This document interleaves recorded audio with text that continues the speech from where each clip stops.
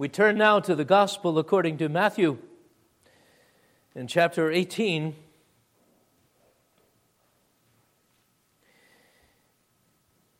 And we want to consider the last section of Matthew 18, verses 21 through 35.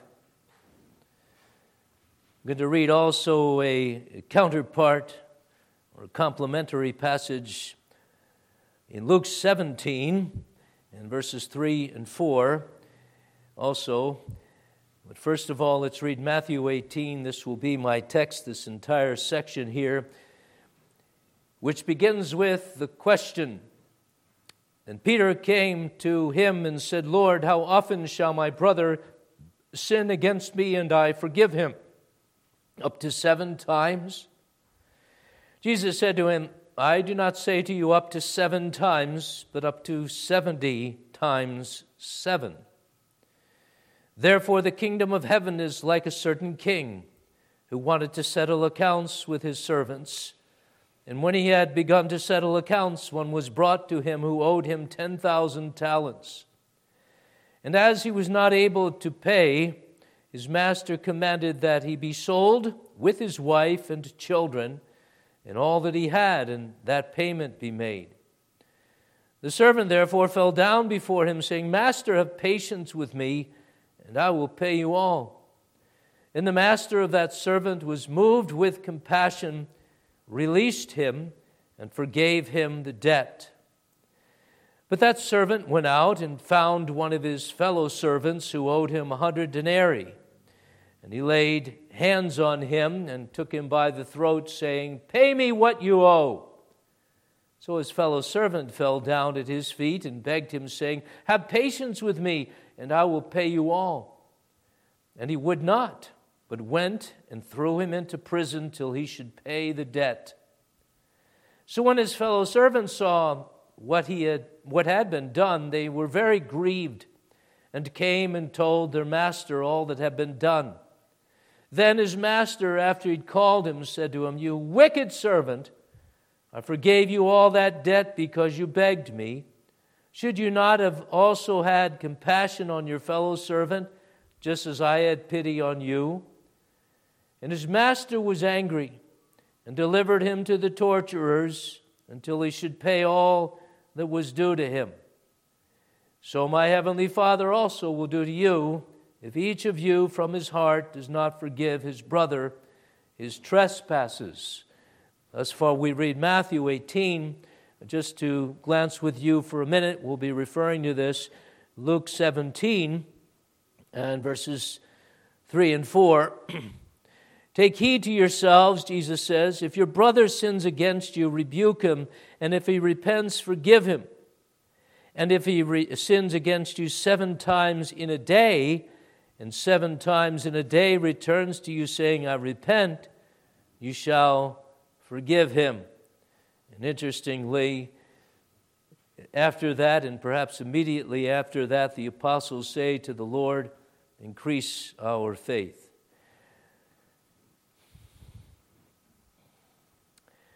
A sermon begins with a question, and the question is a question of befuddlement and consternation, perhaps. Seriously? Seriously? The disciples recall having been Jesus' disciples for some years now in Jesus' public ministry, having learned from Jesus the things of the kingdom of heaven, ask a question. Master, who is the greatest in the kingdom of heaven? And to that I say, seriously? And it's as if Jesus himself says, seriously? This is all that you've come to? This is all you've learned from me about what it is to be a disciple? You're asking now, who's the greatest? Who shall be the greatest? And they're thinking, to their shame, thus according to merit, and to thinking that the discipleship of Jesus and the good pleasure of Jesus is to found in a kind of merit that they earn with him. And so they ask the question, very ambitious, very proud, who's the greatest? Who is the greatest? And Jesus turns it all around. And this is what we've been seeing in Matthew 18. Sets a little child in the midst and says, except you be converted and come like a little child, you'll by no means enter the kingdom. Whoever humbles himself as a little child is the greatest in the kingdom, and so on. He's speaking in an altogether different vein. He's saying it's not about merit, it's about grace, because little children, well, what do they merit? What do they give to the cause of a family? What do they contribute in the middle of the night except to cry? And Jesus, you see, is leveling everyone in his discipleship and saying, it's not about which of you is the greatest, but it's about my great grace. It's about the freeness of this salvation that I've been teaching you. It's about, in fact, the greatness of Jesus. This is what we've seen. Jesus is teaching and basing his teaching on his own greatness and not the greatness of individuals, great discipleship even of individuals, as he teaches that we have to beware lest we sin against little ones and offend them. We have to be as Jesus and God the Father in Jesus, who as the good shepherd leaves the 99 and goes after the one who as a little child is precious in the sight of God, and not because of the worth of that little sheep, but because of the worth of God's honor. Seriously? Seriously? And we come to this point in our consideration of Matthew 18, and as we end this today, and we want to ask ourselves the question, seriously? Perhaps none of you have asked that question. Seriously? Have you been a follower of Jesus, or at least someone who's professed this, or someone who's been baptized in the name of Jesus, and you're still not getting the things of heaven, the things of grace and God come down instead of you climbing a ladder up to heaven to earn something with him? Seriously? Are we that far from sanctification or even understanding anything about salvation that we still ask these questions and wonder how we can get ahead with God on our own and even on the shoulders or trouncing upon others to get there? And we've seen in the last sermon, and we shall see today, that it's especially when we consider great sins or real sins in the church, which are great and which can become greater if we let them. We've been considering that it's important for us not to ask who is the greatest among us, but who is, on behalf of God, the great God in Jesus, who would deal with sin seriously because of God's honor and not our own. And so we've considered last time that well-known passage, but little-used passage in Matthew 18 of when a brother sins against you and how the process of reconciliation should go on. And Jesus is speaking here to serious disciples who would take sin seriously and not let a moment go without this reconciliation process being in process, and so that we can effect a communion or a reunification of sinners in the body of Christ, which exalts the greatness of Christ himself, the great peacemaker. But here, perhaps the hardest, in connection with the reconciliation process that we would have going on in the church and in our own personal lives with people who sin against us, we have to deal with forgiveness. Maybe, perhaps the hardest thing, in which it is that we show that we take Jesus seriously, His salvation of us seriously and His call of us seriously, and don't take ourselves as seriously as we want to. So let's consider who the greatest, that question, once again, in this third-part series of Matthew 18, and then we consider that it's the forgivers. The forgivers are the greatest in the kingdom of heaven. And we want to just consider three things: that these forgivers forgive as God. Amazing thing. Secondly, we consider that they forgive because of God. Can't forgive unless God's behind your forgiving.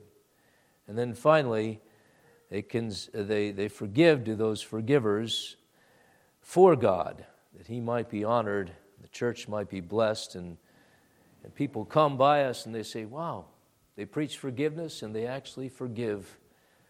That's an amazing thing. Theirs is an amazing God.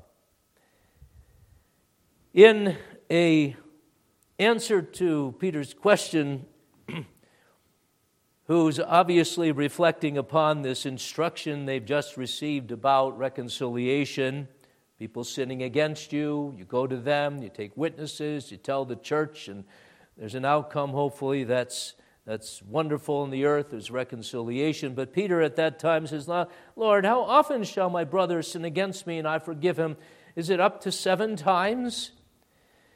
Now, we're not sure of the motive of brash Peter here, but there could be something of pride in this, and he's priding himself on the fact that he's going over and above the Jewish way of looking at things, and their way of looking at things apparently was the custom of the day was to forgive maybe twice, maybe 3 times, at the most 4. Peter, he's going after the divine covenant number and saying, should we forgive 7 times? Maybe he's hoping for an accolade from his master Jesus. And good, Peter, you got it right 7 times. And then Jesus, well, he answers with this: no, no. Not up to 7 times, but up to 70 times 7. And there you see he's taking it out of the numbers game and writing things on the wall and marking things down and putting this into the realm of grace. More on that presently. So that's the first thing. But then Jesus launches into this amazing parable. And he gives an answer, really, to Peter's question in this parable and in the clear statement at the end of it in verse 35 about the Heavenly Father forgiving each of us who forgives in his heart and the other brother, but not forgiving those who don't forgive brothers their trespasses. So let's just consider and reconsider the parable, first of all. There's the numbers thing. Well, no, the parable. Let's just explain that, and then we'll go back and try to get at what Jesus is saying here about the kind of forgiveness we ought to give. There's this parable. First of all, Jesus has said it's 490 times, that's forgiveness, but here's what it's like. It's not only a continual thing, an often repeated thing, forgiving, but it's like this. In the kingdom of heaven, and therefore subjects in it, are to be like the people that he's talking about here, at least the ones who are good in the parable.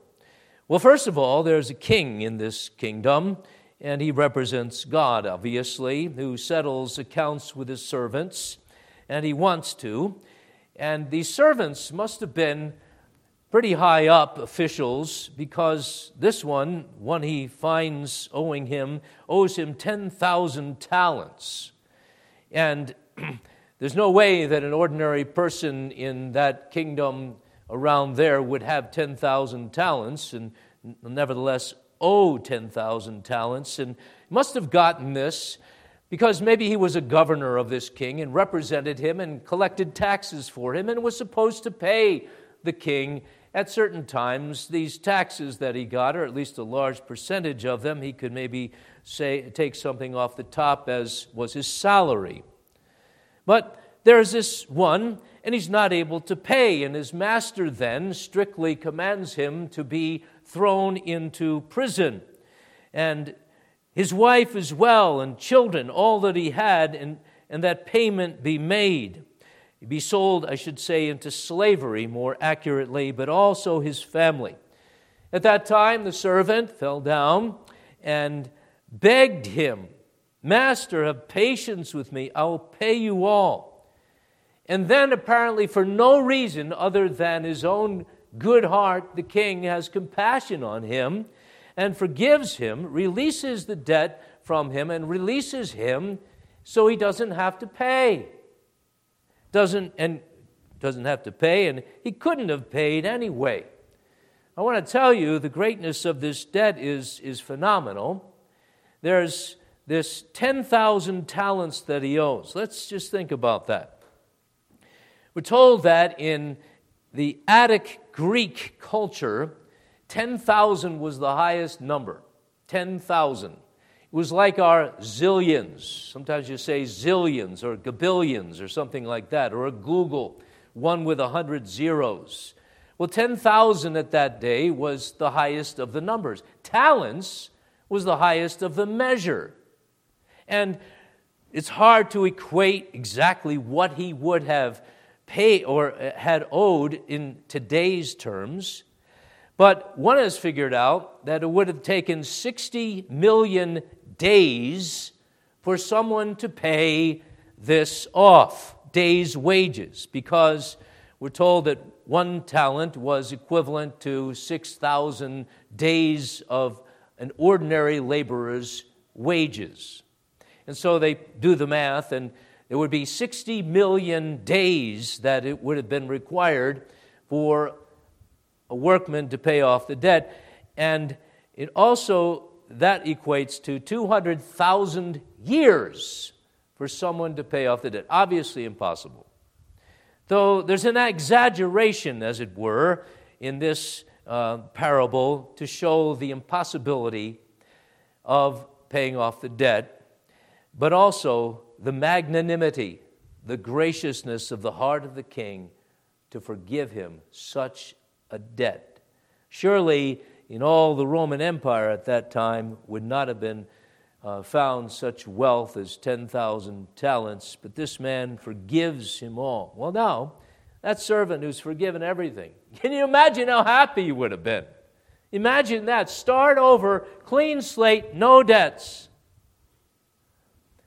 Well, here's what that servant did, and you get the impression from the text that he goes out, and it's immediately. He's right away. He goes out and he finds one of his fellow servants. This official had his own lackeys who served him.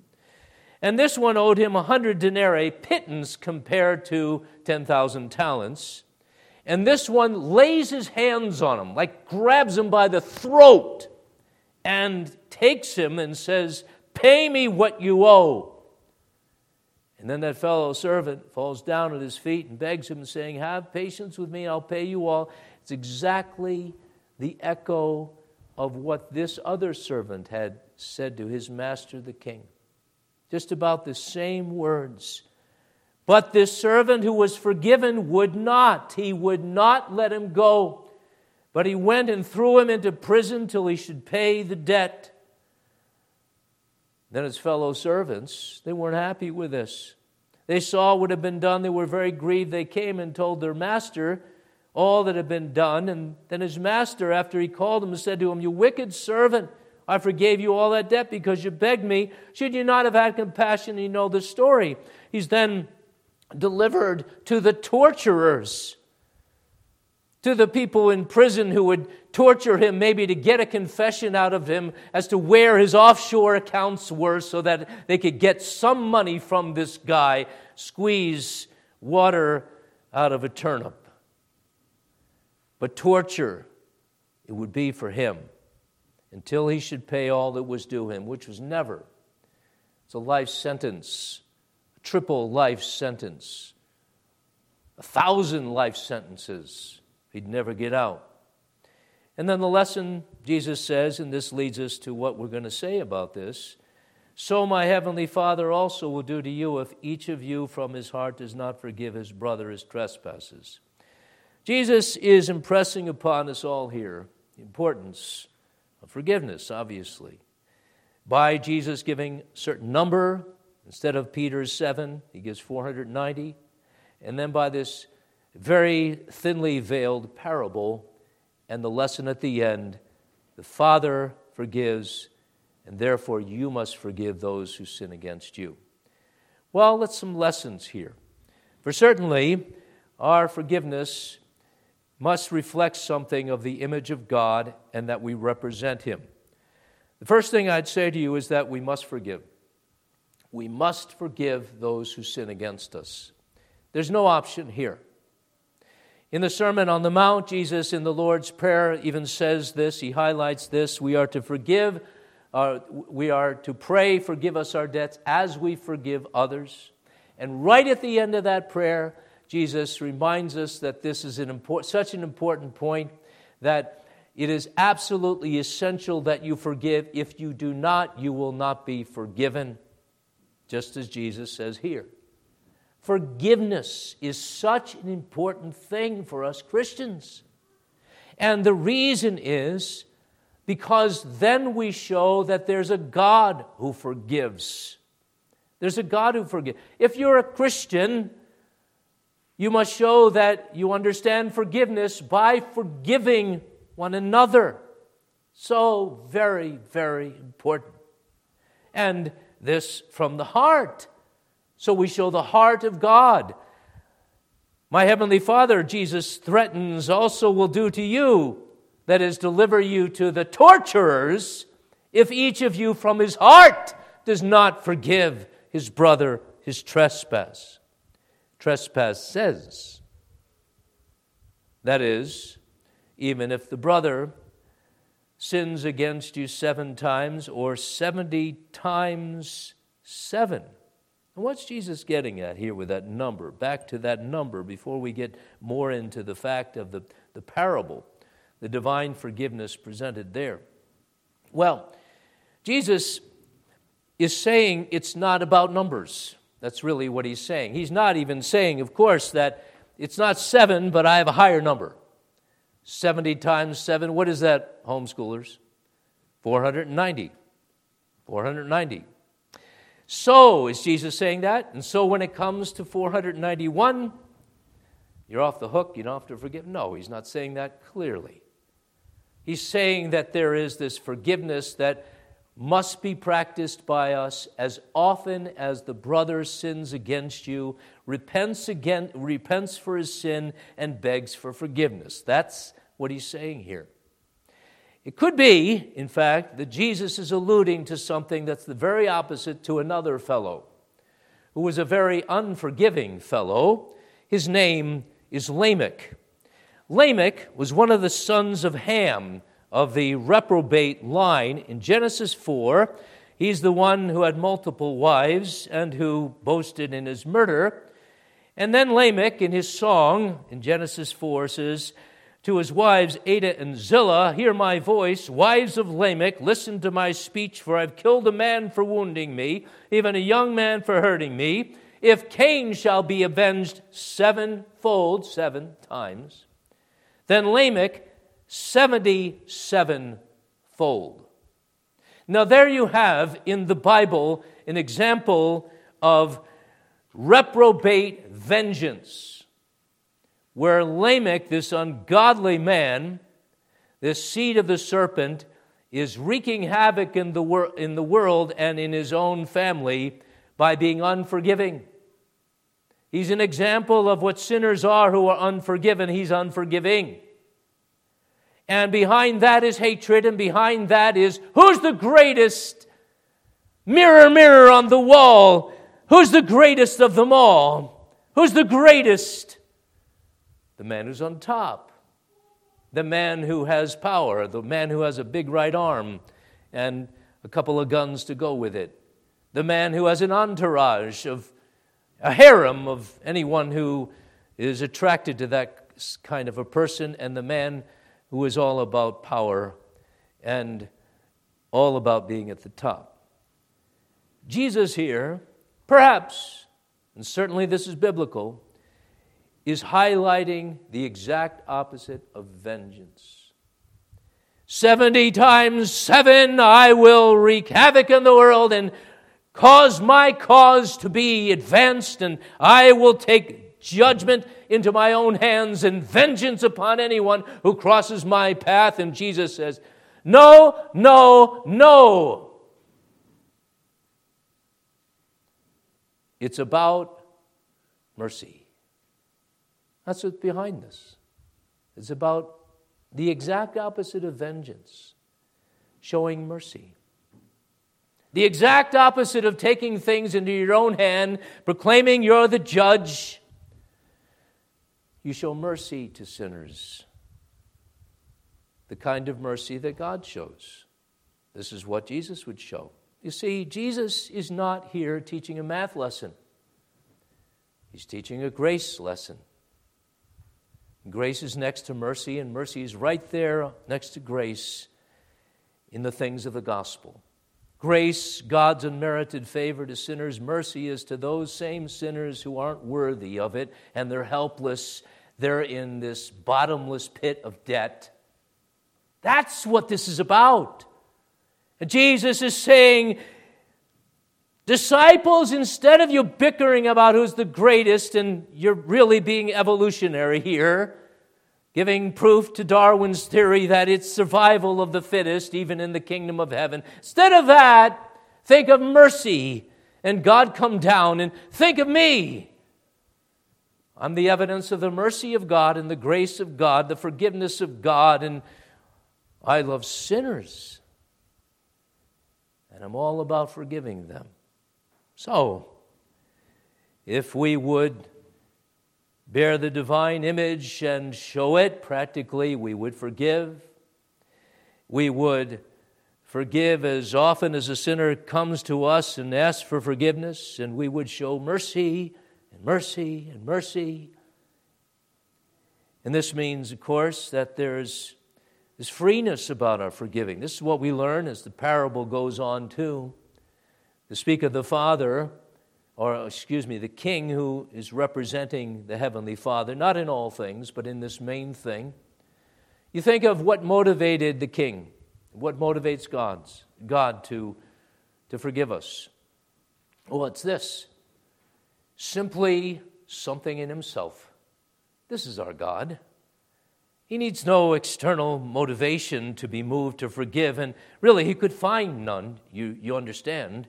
There's nothing that would motivate him outside of himself to reward us maybe for good behavior, but mercy says it all.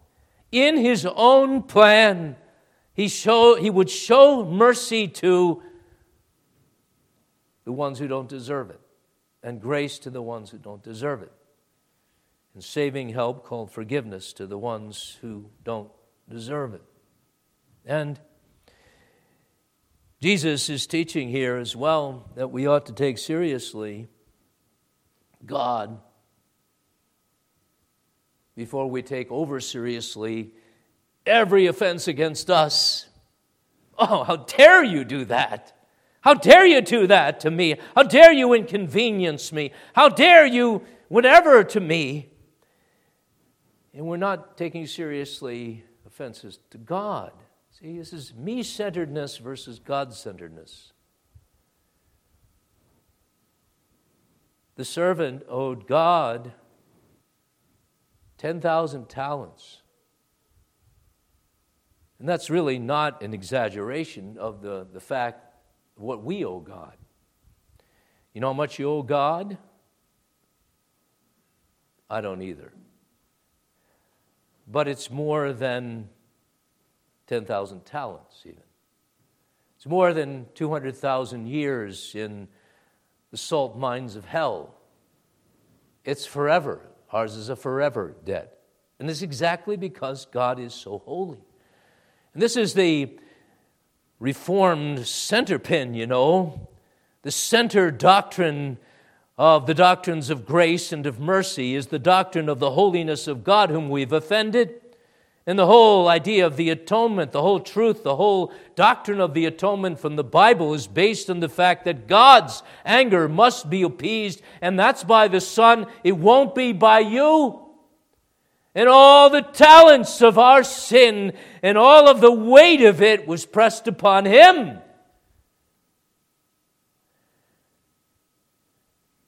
We owe Him so much, and we cannot pay. Cannot. Impossible. But Jesus does. So this is here, of course, compared to what people owe us. This is amazingly much greater. So be king-centered is what Jesus is teaching here. Be God-centered in all of this. And do this frequently. Do this often. And there's many other things that could be said about forgiveness here, but we do this really. And what I'm saying here is that this is a real forgiveness that we are to give. And this may be a stumbling block for some, at least in our minds here. I hope not actually. Don't stumble over this gospel. But when Jesus says forgive, even as you're forgiven, He's teaching that here. He's teaching that you are to communicate a divine forgiveness. Now, here's where we have to make a qualification. No one forgives sins except God. Remember when Jesus forgave the sins of the paralytic who was led down from the roof, and He forgave his sin, and people wanted to stone Him because He forgave sins, making Himself equal with God. Blasphemy, they said. Well, they got that right.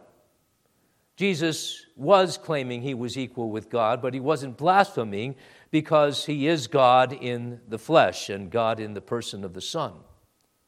But now, that leads to the question, how can ours be as Jesus?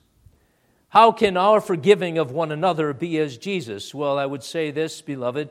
What we're doing when we forgive is we're letting people off the hook. We're letting vengeance be in the hand of God. We're pronouncing them not guilty on behalf of the God we represent. That's the idea of forgiveness.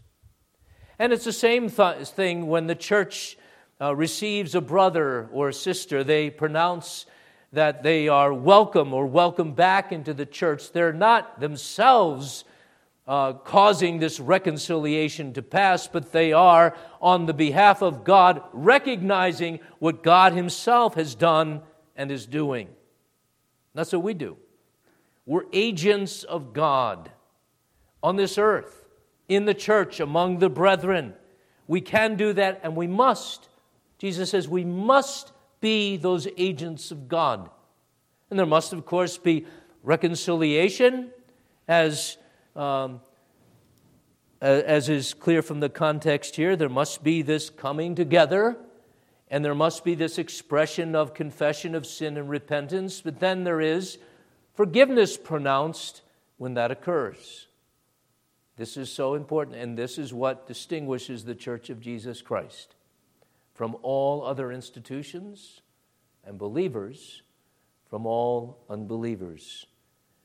This is the singular way we show that we ourselves are forgiven. And this is what I want to express now in the second point here.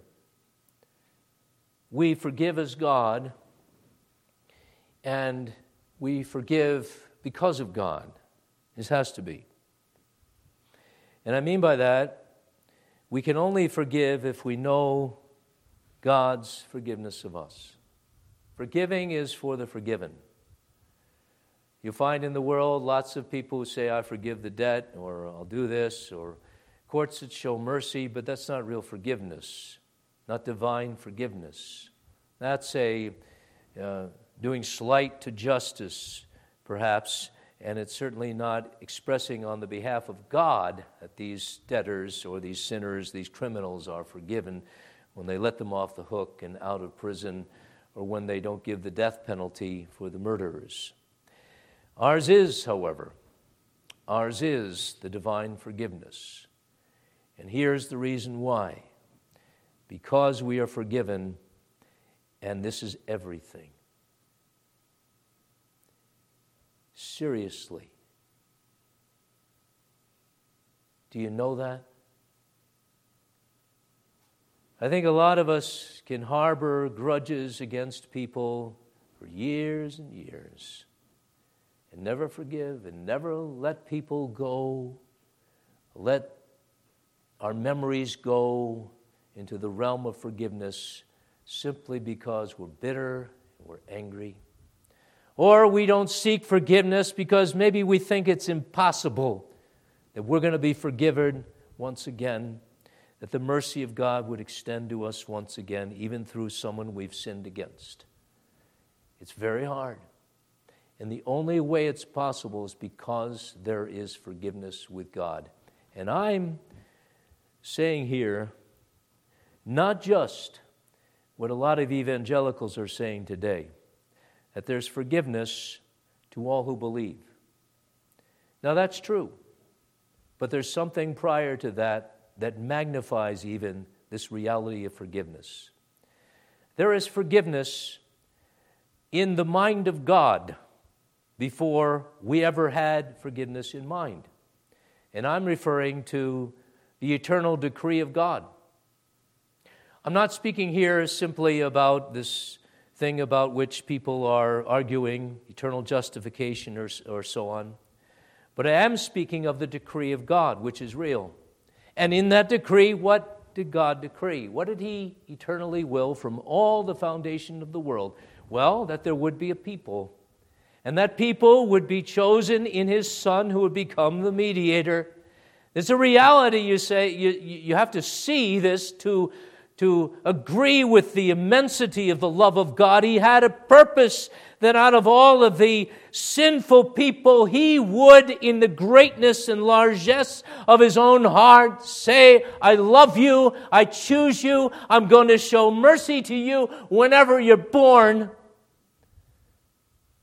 And so, this is what God was showing and preparing to show in Jesus ever since He created the world for Jesus and by Jesus, and that in all things He might have the preeminence, that He might be the greatest.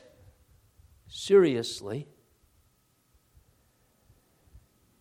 And then in the psalmist, He would work in them by the inspiring Spirit the truth that there is forgiveness with God, that He might be feared. Psalm 130 in verse 3 and 4. There would be this knowledge of the God who promises forgiveness, not just through bulls and the blood of bulls and goats, but through the blood of the Lamb. And they knew it, so they could say, blessed is the man whose sins are covered, whose transgressions are forgiven, even before the great Jesus came. There's this reality of God in His plan and in His promise that cannot and may not be denied. We're saying that maybe these forgiveness things are an afterthought of God. A plan B, a Band-Aid, something. But no, it wasn't. It's always been. And then on the cross, there's forgiveness in the blood. This is even before we're born, beloved, before we believe there is forgiveness on the cross.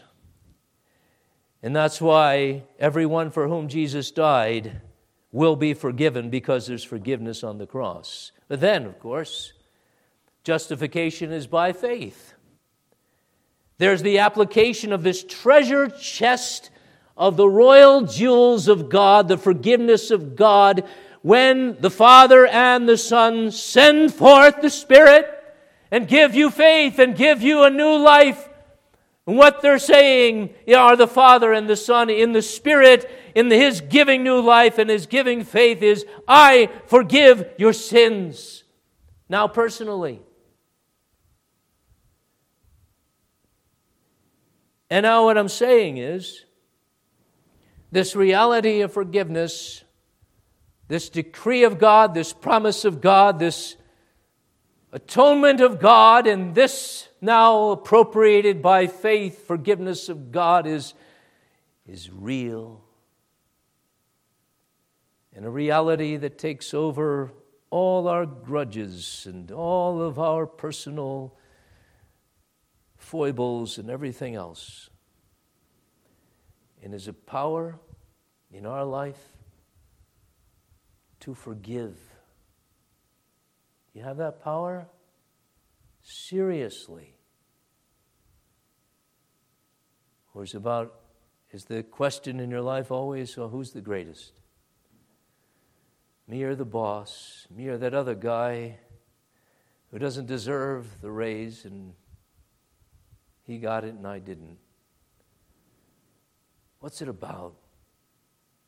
Your rights before your wife, for your husband, for your children, for your parents, claiming your rights, arguing and quibbling in the church?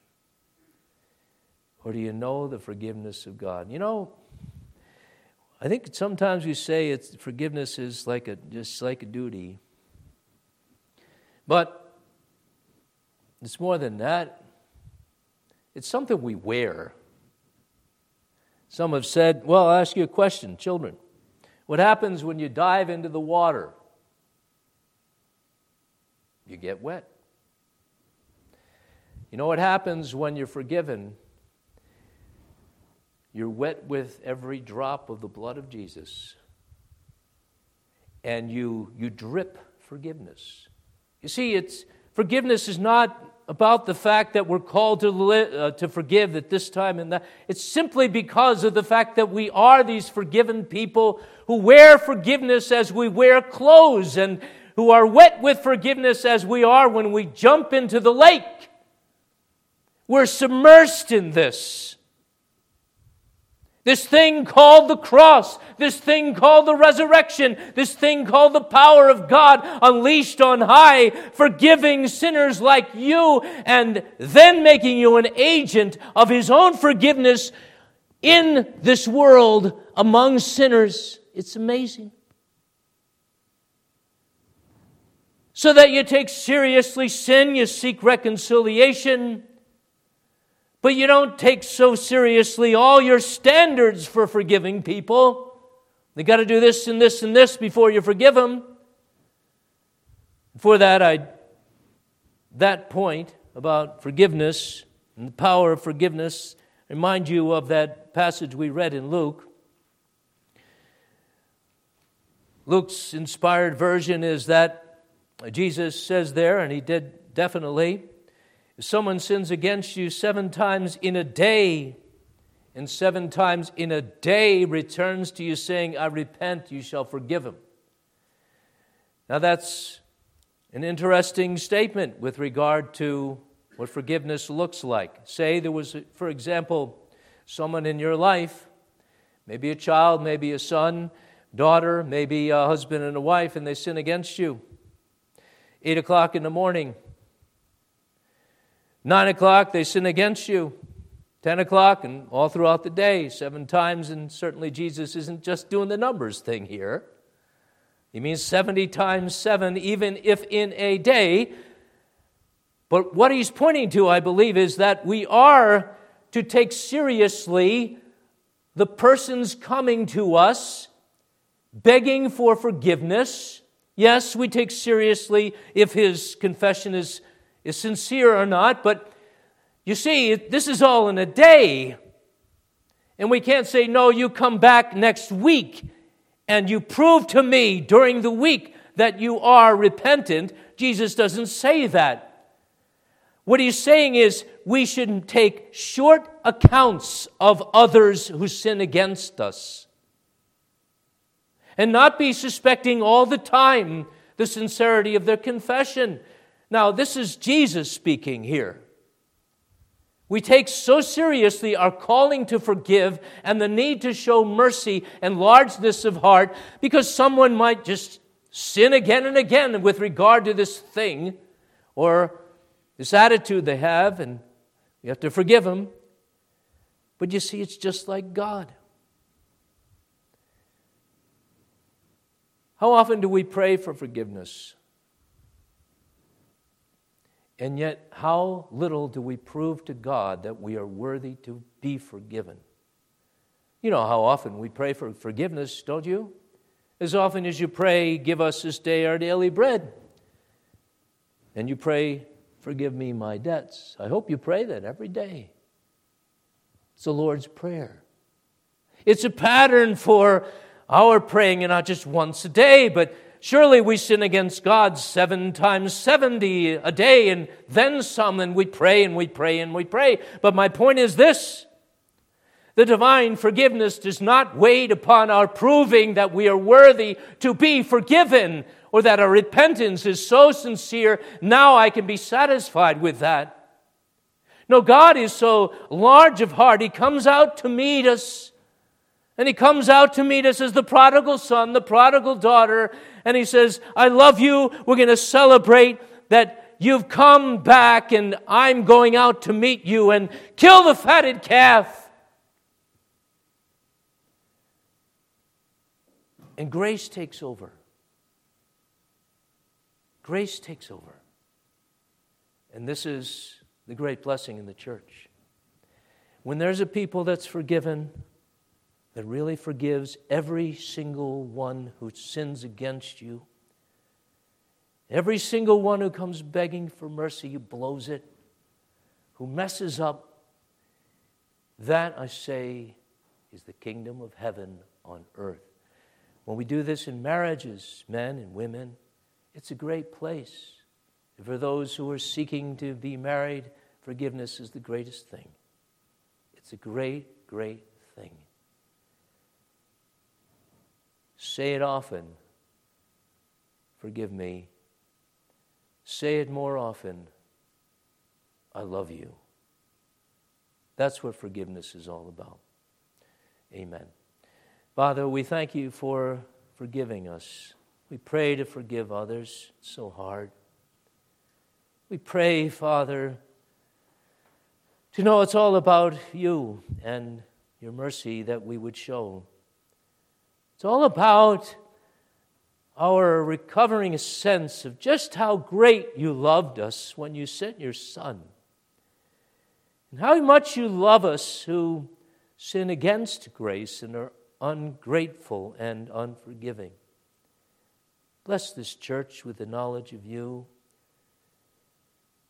Bless, we pray, that we may know once again the greatness of the power of those who are forgiven in their lives, for the justifying declaration of God works in us sanctification, holiness, and the transformation of sinners into the children of God, forgiven to forgive. Thanks for your word. We live by it. In Jesus' name, amen.